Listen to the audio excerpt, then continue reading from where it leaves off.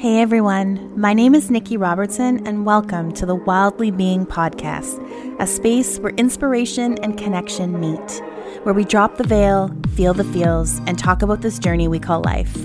Whether it's personal wellness, what's happening on our planet, dating and relationships, spirituality, and everything in between.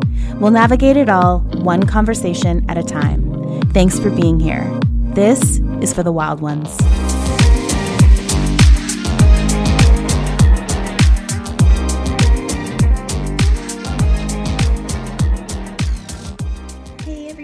It's your host Nikki and welcome to the second episode of Nightcap. I am so happy to be here in this month of December in the year 2020. I actually cannot believe that it's the end of the year. I mean, obviously going through this pandemic, this last part of the year, well, since March really has gone by so fast. I don't even know what's happening half the time, but here we are and we're still here to tell our stories. As the holidays are here, I've been thinking a lot about things, a lot about the spirit of the holiday and what that means to people. And there's always, ever since I was growing up, I've always felt this magic of the season. And it's there. It's there if you look hard enough. Christmas is going to be a lot different this year. A lot of us are not going to be able to be spending it with family. It'll be spending it with different people, building new traditions, and using that Zoom platform that we all have this year. I mean, that company is doing really well. And it's such a great tool. So I'm really thankful to be able to at least see my family on video on Christmas. Going into the season is always a tough one because we all have different situations. We have different things going on, different struggles. There are things that maybe we feel pressured to do or maybe not to do. But I feel like sometimes in this season, it's just a need to be everywhere. And I feel like we all just need to be good to ourselves in whatever way that looks. You know, some are going to have family close by and some won't. You know, some are alone. And like any day, Christmas is a great time to reflect on what you have already. Obviously, we realize some people don't even have the basic essentials of life, you know, shelter, food, warmth. So at the end of the day, it really is about the spirit, not the amount of gifts. I'll certainly miss being home this year. I've pretty much gone home for Christmas every year except for 1 year when I lived in Banff. So this is technically my second year not being home. But staying home is doing my part, and I'll do anything to help us get to the next stage of whatever new normal that we're going into in 2021 and whatever that looks like. And I do hope this finds you being around someone that you love in any capacity, but sometimes people don't even have that. So it is about the spirit of giving, and it is about the spirit of compassion. One of my favorite things to do at Christmas is watch some of the classics, obviously. A tradition in my family is usually to watch National Lampoons on Christmas Eve. My papa and I really enjoyed that movie, and I would listen to him snicker away watching it while also turning up the volume to drown out the kitchen activity because my parents have kind of like a one-level home, and they would be busy in the kitchen making dinner and we'd be trying to watch the movie. And it was kind of ironic because the movie had all this chaos, and yet there was all this chaos going on in my house. And it's a tradition, and traditions are so special, and they can be whatever you want them to be. That's the beauty of that. And one of the things I really wanted to really just talk about is just things that are happening in your local communities that you can take part in. You know, you're in the place to do this. Giving back is a huge thing, and it doesn't necessarily always mean to donate, which donating is a really good thing to do, but there are all sorts of ways that you can give back. But I did want to highlight some local organizations in Vancouver anyways. There's definitely some in every community, but I live in Vancouver, so these are some that I'm going to be talking about. But just organizations that are really stepping up and doing good things, and to the Covenant House. And Covenant House, they meet the basic needs of youth who are experiencing homelessness through, providing a nourishing meal, a shower, clean clothes, medical attention, and a safe place to sleep. It's a great organization. I've done some volunteering in the past that has helped them in some ways. And even, participating in other events as well. Like I volunteered once for Blanket Drive BC, where we collected all these blankets and sent them off to various organizations. You just think about like an extra blanket in your house and what that could mean to someone else. So that's always a good way to give back too, is just by looking in your closet. Obviously, it wouldn't be me without mentioning your local animal shelters, any kind of rescue organization, the SPCA. We've got tons of other rescue organizations here as well, big and small.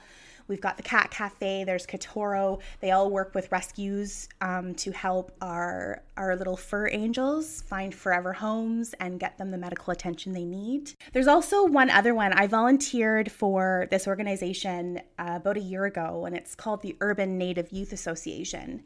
And they help Indigenous youth connect with culture, build confidence and skills, and reach their fullest potential. And contributions to them can make it possible for the association to engage more Indigenous youth and provide them with culturally relevant services and support and create space for those young people to thrive. I was a youth mentor for almost a year, and it was a very, very rewarding experience. I learned so much, and it made me realize that there's so much more to learn. So that is an incredible organization to look into in Vancouver. And also, in the spirit of it not really being about gifts, there are many ways that you can give back. And ways you can give back if you are going to be buying gifts is to support your local small businesses. I mean, obviously those are in every community, and they really, really value your support. And every purchase you make is towards them and their livelihood and what they can do to make the business better, and supports their families. So that's always really important. But also there's many ways to give back that doesn't cost a thing. And it can be like, creating a music playlist for someone. I mean, I'm obsessed with music. Let's just get that straight. But making a playlist is so personal, and you can just cater and pick songs for someone that you think that they would love, or songs that remind you of them. That is the power of music right there. If you like to bake, you can bake goodies and treats. I mean, who's going to turn down baking? Hello, happy Christmas. There's also photos. We take tons and tons and tons of photos, and we have them on our phones or on our computers, and you could print them out, get them framed, give them to your friends. And then there's also just the good old DIY projects, like hello Pinterest. Pinterest is like the DIY mecca of ideas. So there's lots of things you can do if you're feeling like, if you don't have the resources or the finances, there's always things you can do to give someone a little special something this time of year. So yeah, this time of year it's always been a favorite of mine. Like I swear I thought, I would be having literally the Griswold house. I thought, all the lights, all the trees, it's just the magic of it. I'm obsessed with it. But I'm going to leave off with a feel-good story that I came across, and I'm going to share a little bit about it with you. So it goes back to Nova Scotia, and here it goes. So it's when local Nova Scotia carpenter Kelly McCann was inspecting his neighbor Jane McClare's cottage, where she lives in Mill Cove, Nova Scotia. Mill Cove is a small community which is just outside of Halifax. While he was inspecting her cottage, he noticed the corner of her house appearing to look lower, like almost sinking. After discovering other areas of the house in desperate repair, he thought to himself, these things started to make me think, you've got to just quit living for yourself and every day of your life and be thinking about how can I help someone else. So Kelly decided to bring in a few local experts to see if the home could be salvaged. And after realizing it was next to impossible, he canceled any plans that were being drawn up. He rallied up a few other people and began putting together brochures to hand out to friends to see if anyone would be interested in helping rebuild the house. And after being on Facebook, it made it to local radio, and things started to happen from there. An excavator was donated, new appliances were purchased and donated, and soon the project was underway, all with volunteers. Kelly still isn't sure how he found the time to lead the build, but he's pretty happy with how things turned out. I just read that and I just thought that was like a truly heartwarming story. I mean, he just was looking at his neighbor's house and he noticed that something was off, and then, he wanted just to have it looked at. The woman who owns the house, Jane, she's a teaching assistant and she didn't have a lot to go around. So she, wasn't really asking anybody for anything, and she didn't even realize that her house was in that state at the time. So it just goes to show that, we don't all have the resources to kind of do these things, but it's just like the simplest thing, noticing a neighbor's faulty step or something like that. It's just kind of the greater good of humanity on a daily basis. So I just wanted to kind of share something feel-goody. I mean, there's so many feel-good stories, but my Uncle Glenn, my aunt's husband, posted that, and I saw that story, and it was just amazing. So I wanted to share it. But to everybody, from my heart to yours, I am wishing you all a very happy holiday. Next episode will be releasing on December 28th, and then it will be followed by a New Year's message. And then I'm going to be taking a couple of weeks off to work behind the scenes on some content. So I'm going to take a couple of weeks off in the new year and just kind of work on some extra stuff for the podcast that I've had ideas for, but I just need time to kind of prep. And that will be that. So I'm sending you all so much love, and I'm wishing you a happy solstice, which is tomorrow, first day of winter. Beautiful. So yeah, sending you all some love and wishing you all a very happy holiday, and I will see you guys soon. Thanks so much. Thanks for tuning in today. For more information on this episode, please see the show notes or find us on Instagram at The Wildly Being Pod. If you loved what you just listened to or know somebody who would, I would love it if you could share it. Simply screenshot it in the podcast app and share it to your Instagram stories, and don't forget to tag us.